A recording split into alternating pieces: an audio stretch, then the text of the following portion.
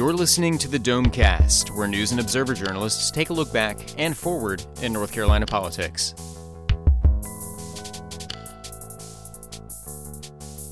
Hello and welcome to this week's Domecast, a political podcast from the News and Observer and the Insider State Government News Service. I'm Colin Campbell from the News and Observer. Thanks for stopping by this week. We got a great show coming up for you. We've got a special guest in the first segment, and then we're going to talk a little bit later about the U.S. Senate Democratic primary and go through a rundown of the four candidates vying for that. And of course, we'll wrap up, as always, with the ever-popular Headliners of the Week segment. So we're going to get right to it now, since we've got kind of a jam-packed show this week. As you may have read in the N&O in the last week or so, we are rolling out a brand new partnership with PolitiFact, the national fact-checking site. We're going to be launching PolitiFact North Carolina in the coming days, and fact-checking on a lot of the North Carolina political issues, the 2016 campaign, the legislature, and many, many other subjects. And joining me now is the founder of PolitiFact, Bill Adair, who's also a professor just down the road at Duke University. Bill, thanks for coming on Domecast this week. Thanks for having me. Well, tell us a little about, obviously most people, I think, who are listening to a political podcast are at least somewhat familiar with PolitiFact. They would recognize the Truth-O-Meter. They've seen the Pants on Fire rating. Why expand a service like PolitiFact to the state level in the way that you guys have done in other states and now in North Carolina? When we launched PolitiFact in 2007, it was really clear very quickly that the Truth-O-Meter works as well on a governor or a mayor as it does on a presidential candidate. And so I remember thinking right when we launched, this is going to work and this can be scaled in every state in the country. And so once we got established and were well known, newspapers began to approach us and ask if they could do PolitiFact in their states and be, in effect, franchises, although it's not technically a franchise agreement. And so we started with PolitiFact Texas in 2010, and then PolitiFact Georgia, PolitiFact Florida, and now we have 17 states. North Carolina will be the 17th state with PolitiFact, doing with local reporters, doing fact checks following the PolitiFact procedures and publishing on their own area of the PolitiFact website. And it's been a great success, particularly at the state and local level. Politicians really care about the Truth-O-Meter rating that they get. And and I think in many cases are more careful about what they say because of it.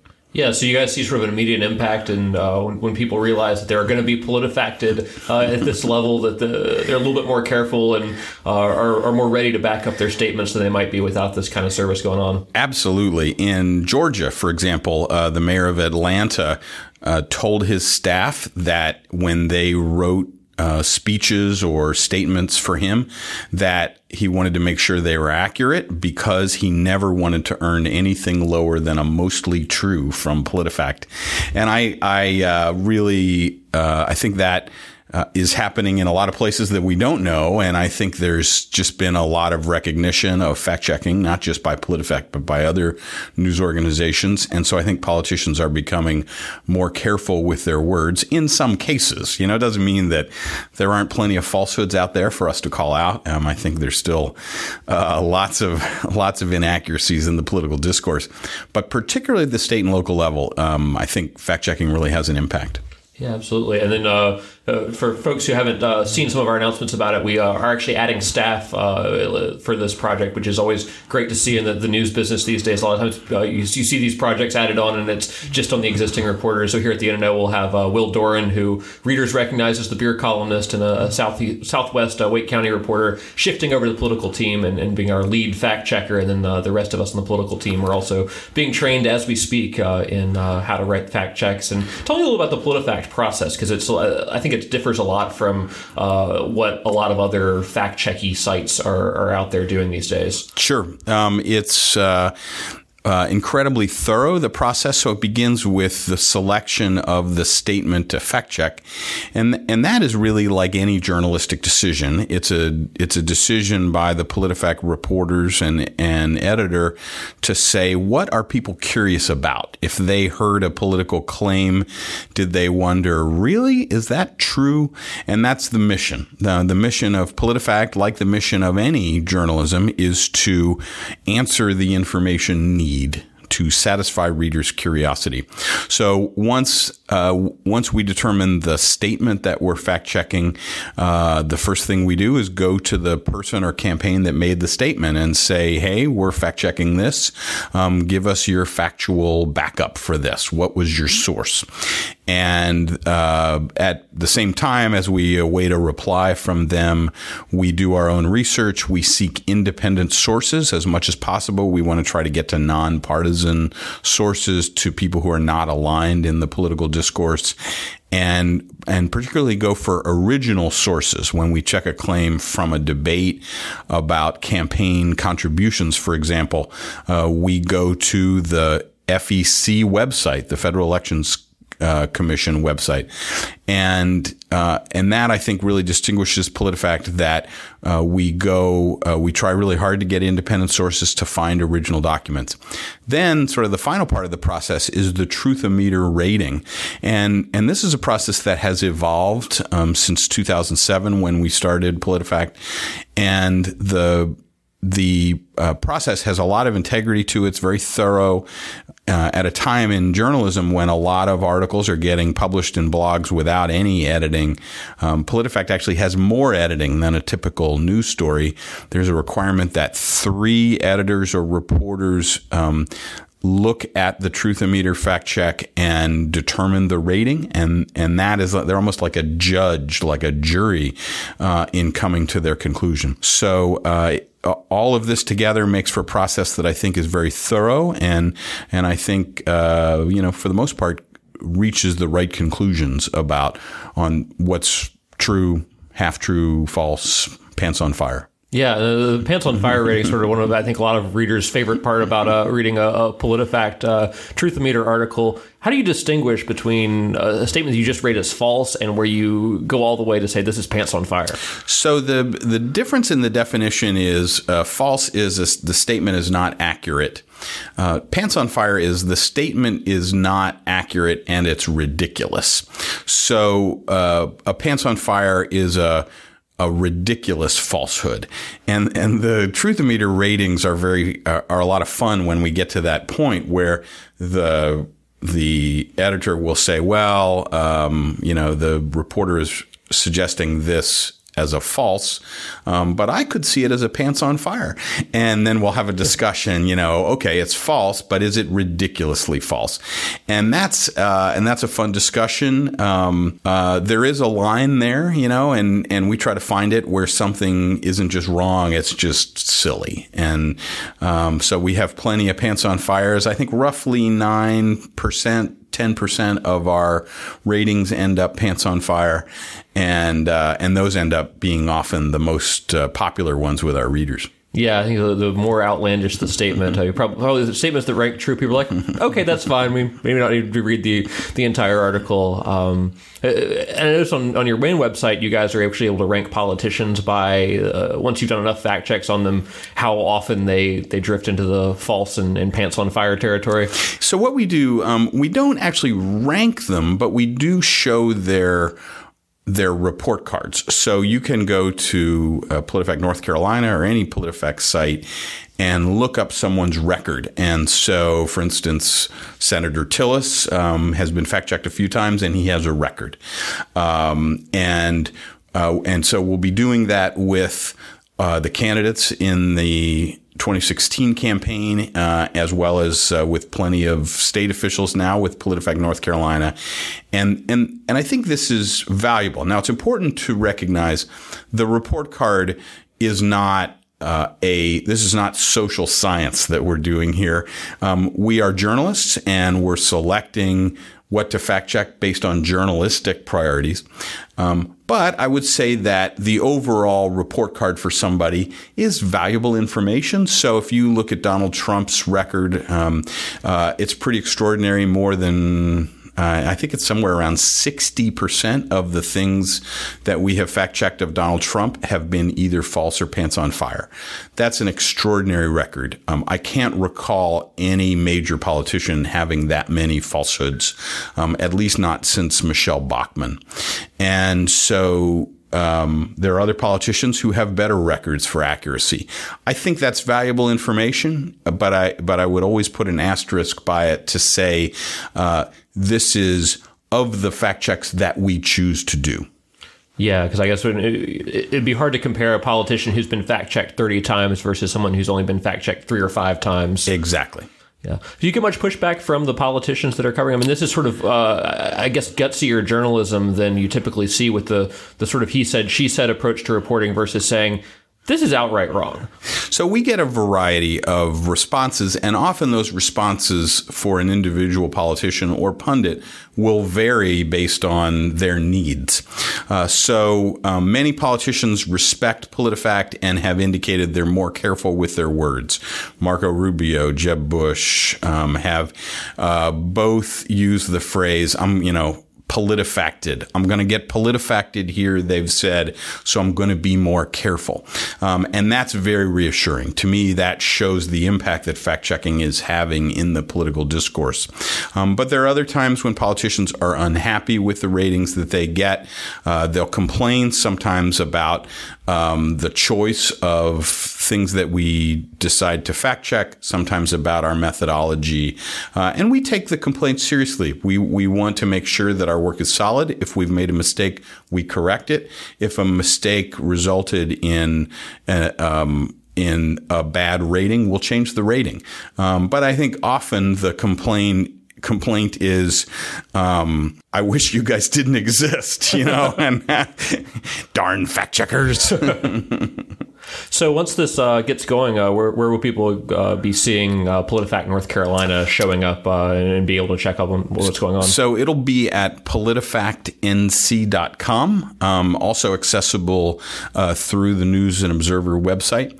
And it'll also be in the print edition of the News and Observer. So for subscribers like me, that'll be great to be able to get it in my daily paper. Yeah, absolutely. So lots of places to keep up with the fact checks as we get rolling, and certainly be lots of facts to check in what's going to be a very busy election year here in North Carolina. Absolutely. But Bill Adair has been joining me. He's the founder and contributing editor of PolitiFact, talking about the new PolitiFact North Carolina that we're launching here in Raleigh at the News and Observer. Thanks so much for stopping by, Bill. Thanks for having me. And we'll be right back. We'll take a quick break, and we'll talk more about the Democratic candidates for Senate in just a few minutes. We all want to be recognized because sometimes we want our voices heard. And we want to recognize you when you come to make your voice heard at the voting booth. This election, you'll be asked to show a photo ID at the polls. And if for some reason you can't get one, no worries. You'll still be able to vote. Just come to the polls and we'll help you cast your ballot. This election, be recognized because every voice matters. For information or help getting a free ID, visit voterid.nc.gov. Welcome back to this week's edition of Domecast. I'm Colin Campbell from the News and Observer.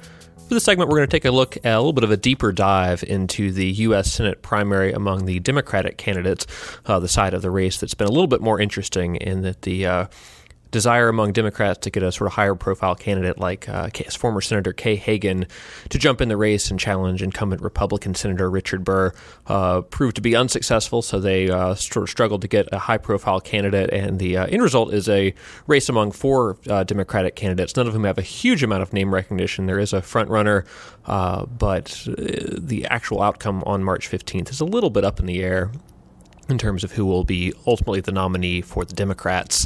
So I wanted to take a look at those candidates and sort of try to go through some of the differences among them as folks try to make a choice between them. And, it's an interesting race in that more than 50% of Democratic primary voters in recent polls said they did not have an opinion of either of the 4 candidates and had not made a decision. So I'll be interested to see when people make up their minds between now and the primary what the result of that ends up being.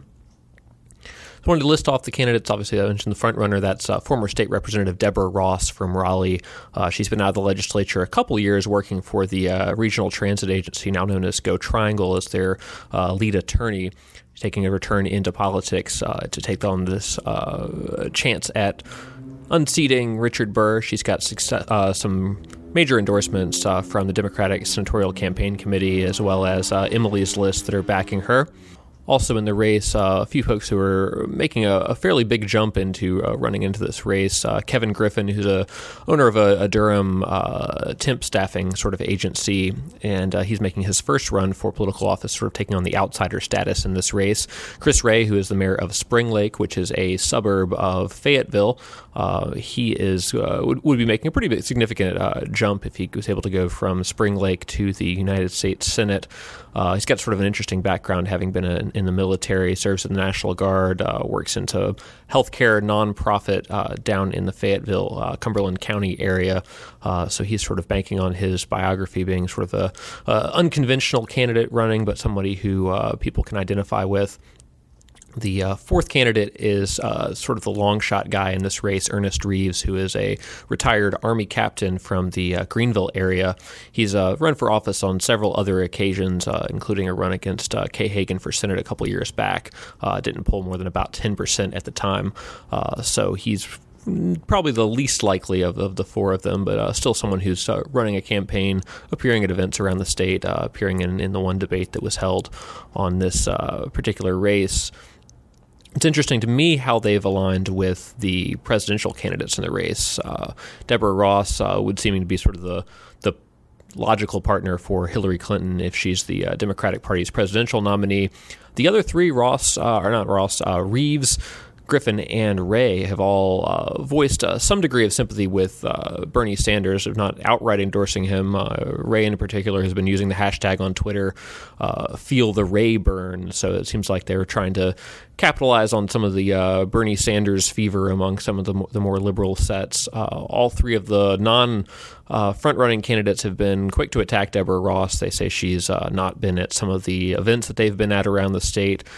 They criticize her record as being perhaps too liberal because she used to be head of the ACLU in North Carolina, and they worry that could result in some major attack ads from the Burr and Republican establishment going into the general election, something that they say as sort of outsiders who don't have as much of a voting record, they would not have. So that's sort of the rundown of who these folks are. We wanted to give you a little sense of what they sound like as they head out on the campaign trail. So we've pulled together some snippets of the one debate that was held in the race at WRAL-TV about a week or so ago. And we'll hear from a little bit of them on the sort of the key issues during that. We'll start off with one where I don't think the candidates really had a whole lot of difference in their positions, but they did have varying ideas as to how they'll tackle the healthcare needs of the country and how they tweak the Affordable Care Act going forward. So we'll hear a little bit from that. We'll start with a clip from Kevin Griffin. He'll be followed up immediately by Ernest Reeves, then Deborah Ross, and then Chris Ray. So let's take a listen. But as a small business owner, I can say that the plans are onerous, they're confusing, and they are not inviting or engaging for employers. So we need to clean them up, streamline them so that more employers can easily adopt them. But we also have to remember those people that have retired early, that are not necessarily eligible for Medicare yet, are still on a fixed income. So what I want to do is to allow them to buy into Medicare early so that they can continue to have care. I would repeal the Cadillac tax, in addition to try to work on a bipartisan basis to work out the employer mandates, which is a problem. And I will do everything I could to work on a bipartisan support to bring down the premiums and also make sure that the subsidies that we are paying out are we're able to sustain them. And then I'll also work to try to bring down the cost of medications. I would work to make more incentives for opting in to Medicaid, because I think that's better for all of our people. Repeal the medical device tax and not penalize insurers who provide excellent health care to their workers. It's important that we know that there was over 40 million people in our nation that didn't have access to health care. And unless our Republican counterparts put something forward better than what we have, it's important that we work together both parties to be able to fix the current laws, the current ACA that's in place. And that was the candidates on the healthcare issue from the WRAL debate. And in that debate, I think the one thing that stuck out as sort of a difference between the different candidates in terms of substance was their view on immigration. They had the question of, do they support a pathway to citizenship or simply a pathway to stay in the country for folks here illegally? And that's where the candidates split. We saw Chris Wray and Deborah Ross, who were supportive of a pathway to citizenship, and then Kevin Griffin and Ernest Reeves, who were not. So we'll hear their takes on that. Starting with Chris Wray, then we'll hear Deborah Ross, followed by Kevin Griffin, and last, Ernest Reeves. Absolutely. I believe that there should be a pathway to citizenship here in America. It's critical that we make sure that we take care of those individuals who are contributing to our economy and doing all the things the right way. I would favor the same bipartisan bill that passed the U.S. Senate 2 years ago that offered a pathway to citizenship for people who had certain background checks, paid their taxes, and followed strict guidelines. That bill also would have secured our borders and reunified families. It was supported by the North Carolina Farm Bureau, but Richard Burr voted against it. I would have voted for it. Well, David, I do not favor the path to citizenship, but what I am putting forward is a plan that actually involves and engages all of the people that are here on an undocumented basis, brings them into a comprehensive work permit program so that they are an active part of our society, both from an economic and a legal standpoint. That way they are able to make use of the social services that we have available because they are paying into those, so they get that adequate return.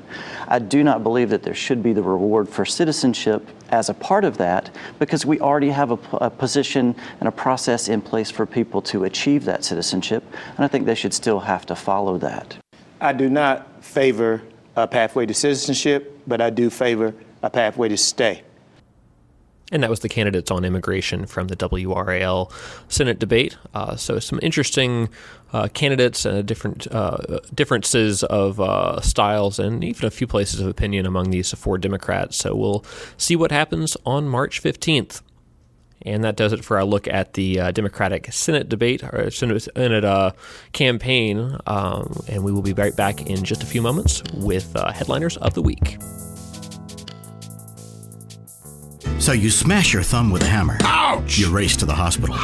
And they ask, what medications are you taking? Thankfully, in your wallet is a list with your medications on it. Wife went to safemedication.com, downloaded the free template, and wow, that pink pill has a real name. To create your own medication list, visit safemedication.com or talk with your hospital pharmacist. Brought to you by the American Society of Health System Pharmacists.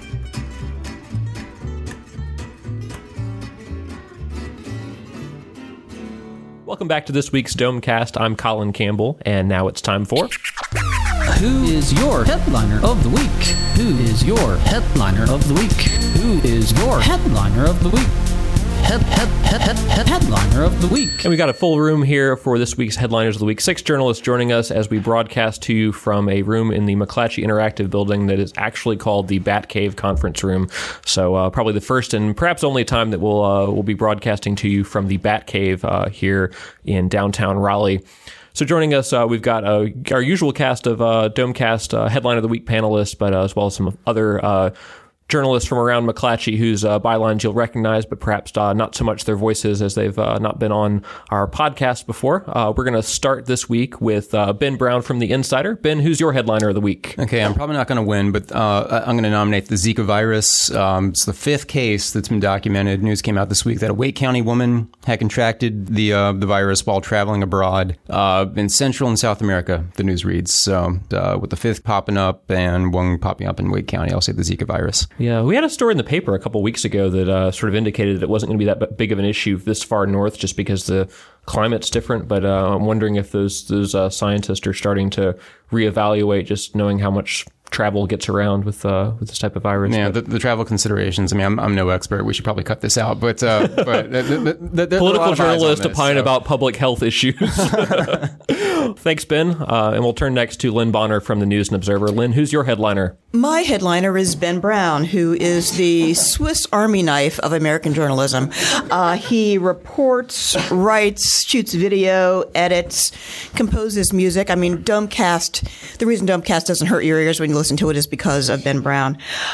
He's a great guy and a great professional who's leaving us for the League of Municipalities. Thanks a lot, Mooneyham. So I'm going to nominate Ben as our headliner. Ben Brown as a headliner of the week. Yes, for those of you who are unaware, I guess you hadn't read the Insider this week with the announcement. Ben is having his last day here at the Insider today, Friday, as we record this. Next week, he will be joining the North Carolina League of Municipalities in a communications role. So we'll still get to read his writings just in sort of a different place and a different format. But we're certainly going to miss Ben. And turning now, I guess, to Pat Gannon from the Insider. Who's your headliner of the week? AKA Ben's very depressed boss because Ben's leaving. I'm going to go, I guess, with Lewis Daniel, even though I don't think he's going to win because Ben's been nominated. So I will second. I don't know. It's Ben versus the Zika virus so far. That's true. I'm going to go with Lewis Daniel, even though I know, sorry, Mr. Daniel, you're not going to win. But he's been the director of the Division of Marine Fisheries since 2007. He resigned this week amid a bunch of kind of ongoing controversies at DMF, which is basically, that job is a thankless job. I think you've got constant fighting between commercial and recreational fishing interests over, how to manage the best way to manage the fisheries of the state. And so Lewis Daniel, who had basically a thankless job, but he is no longer in that job as of this week. All right, Lewis Daniel as a possible headliner of the week. And we're going to jump next over to Jim Morrill from the Charlotte Observer, who is making his debut on Domecast, although if you read the paper, you see his byline plenty. He's the main political reporter down in our sister paper in Charlotte. Jim, who's your headliner of the week? Well, thanks. It's an honor to be on Domecast here. Looking at this from a Charlotte perspective, as we usually do on things, I would have to say Governor McCrory and Nick Tennyson from DOT for taking a second look and maybe another final look at the I-77 toll contract in Mecklenburg County, which is a really controversial thing down there. And there was a Texas sister company that went bankrupt this week, and so they went down there to look at that. Tennyson did, and so they're taking another look at it. Yeah, so I guess it's possibly an out for the McCrory administration on this tolling contract. It seems like everyone in the Charlotte area, every politician that has any sort of footprint down in that northern Mecklenburg area is concerned about this idea of toll lanes on I-77 and does not want to be the person who puts this into place. But is there a sense that this could really be the out that gets this project killed and back to the drawing board as to how to widen the highway down there? Yeah, I think so. I think even Roy Cooper came out yesterday and urged them to cancel the contract. So that was a big news on his part. But there are a lot of Republican voters up in North Mecklenburg who don't like that contract. Yeah, and certainly it seems like it's fair game for any politician that wants to beat the governor over the head with that issue, whether it's legitimately his fault or not that we have the toll lanes going into place. It was interesting to see Tennyson essentially jump on a plane the minute that story broke out of Texas to go down and investigate and see if the bankruptcy wasn't just the trick to solve this problem. Yeah, good timing. Yep. All right. Thanks, Jim. And we'll turn next to Craig Jarvis from the News and Observer. Craig, who's your headliner of the week? Well, it's unfortunate on this Ben Brown day that I'm finally choosing my first non-human nomination. Yeah, and I'm hosting too. So I'm gonna go with hogs because there's been this brewing battle between the farmers and environmentalists in the state. Earlier this year, a group formed to advocate for basically the pork industry. Spent a lot of money on TV ads saying things like the Black River, which runs through the heart of hog country, is, I don't know that they use the word pristine, but they said it's clean. Environmentalists said, not the last time we looked, and they went back out and tested, and they contend that it's just full of indicators of hog waste. Stuck in the middle is the little pig, so that's my choice this week. Yeah. All right.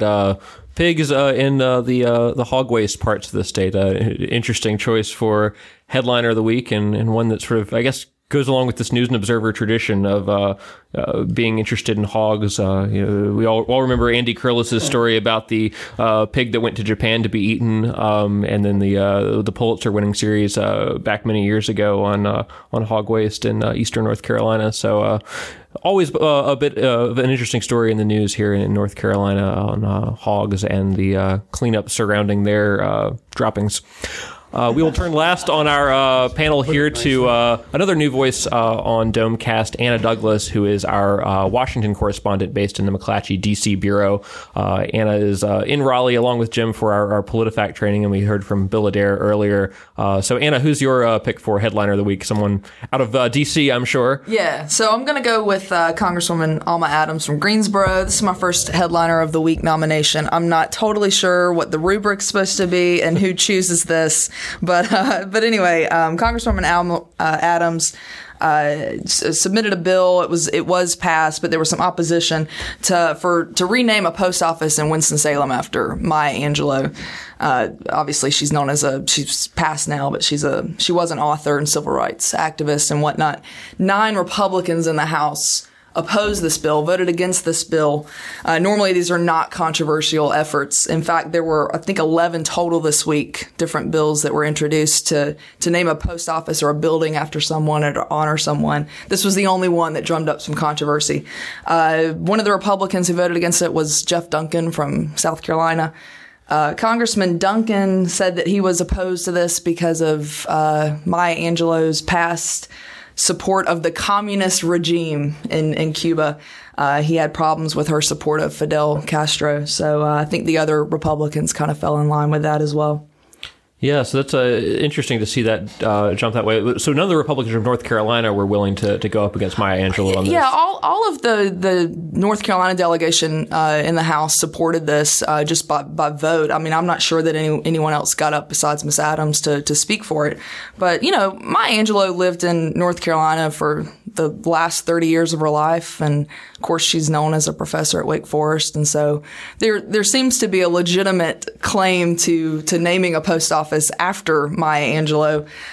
It was just this kind of seed of any support for communists that these 9 Republicans had a problem with. Yeah, and that's interesting to me because I don't remember during her lifetime or even when she passed away a year or two ago there being a whole lot of controversy around her legacy. Was this all based around some sort of publication that had gone in? I saw, I guess, the story that the D.C. Bureau had mentioned something about American Spectator magazine had sort of written this Maya Angelou takedown a few years ago. Is that that's what it stems from. That's what it stems from. I mean, I'm not certain that I'm not an expert on this, so I don't want to debunk that she ever did support Fidel Castro. But that is the one reference that seems to kind of be where people can put some stake into this.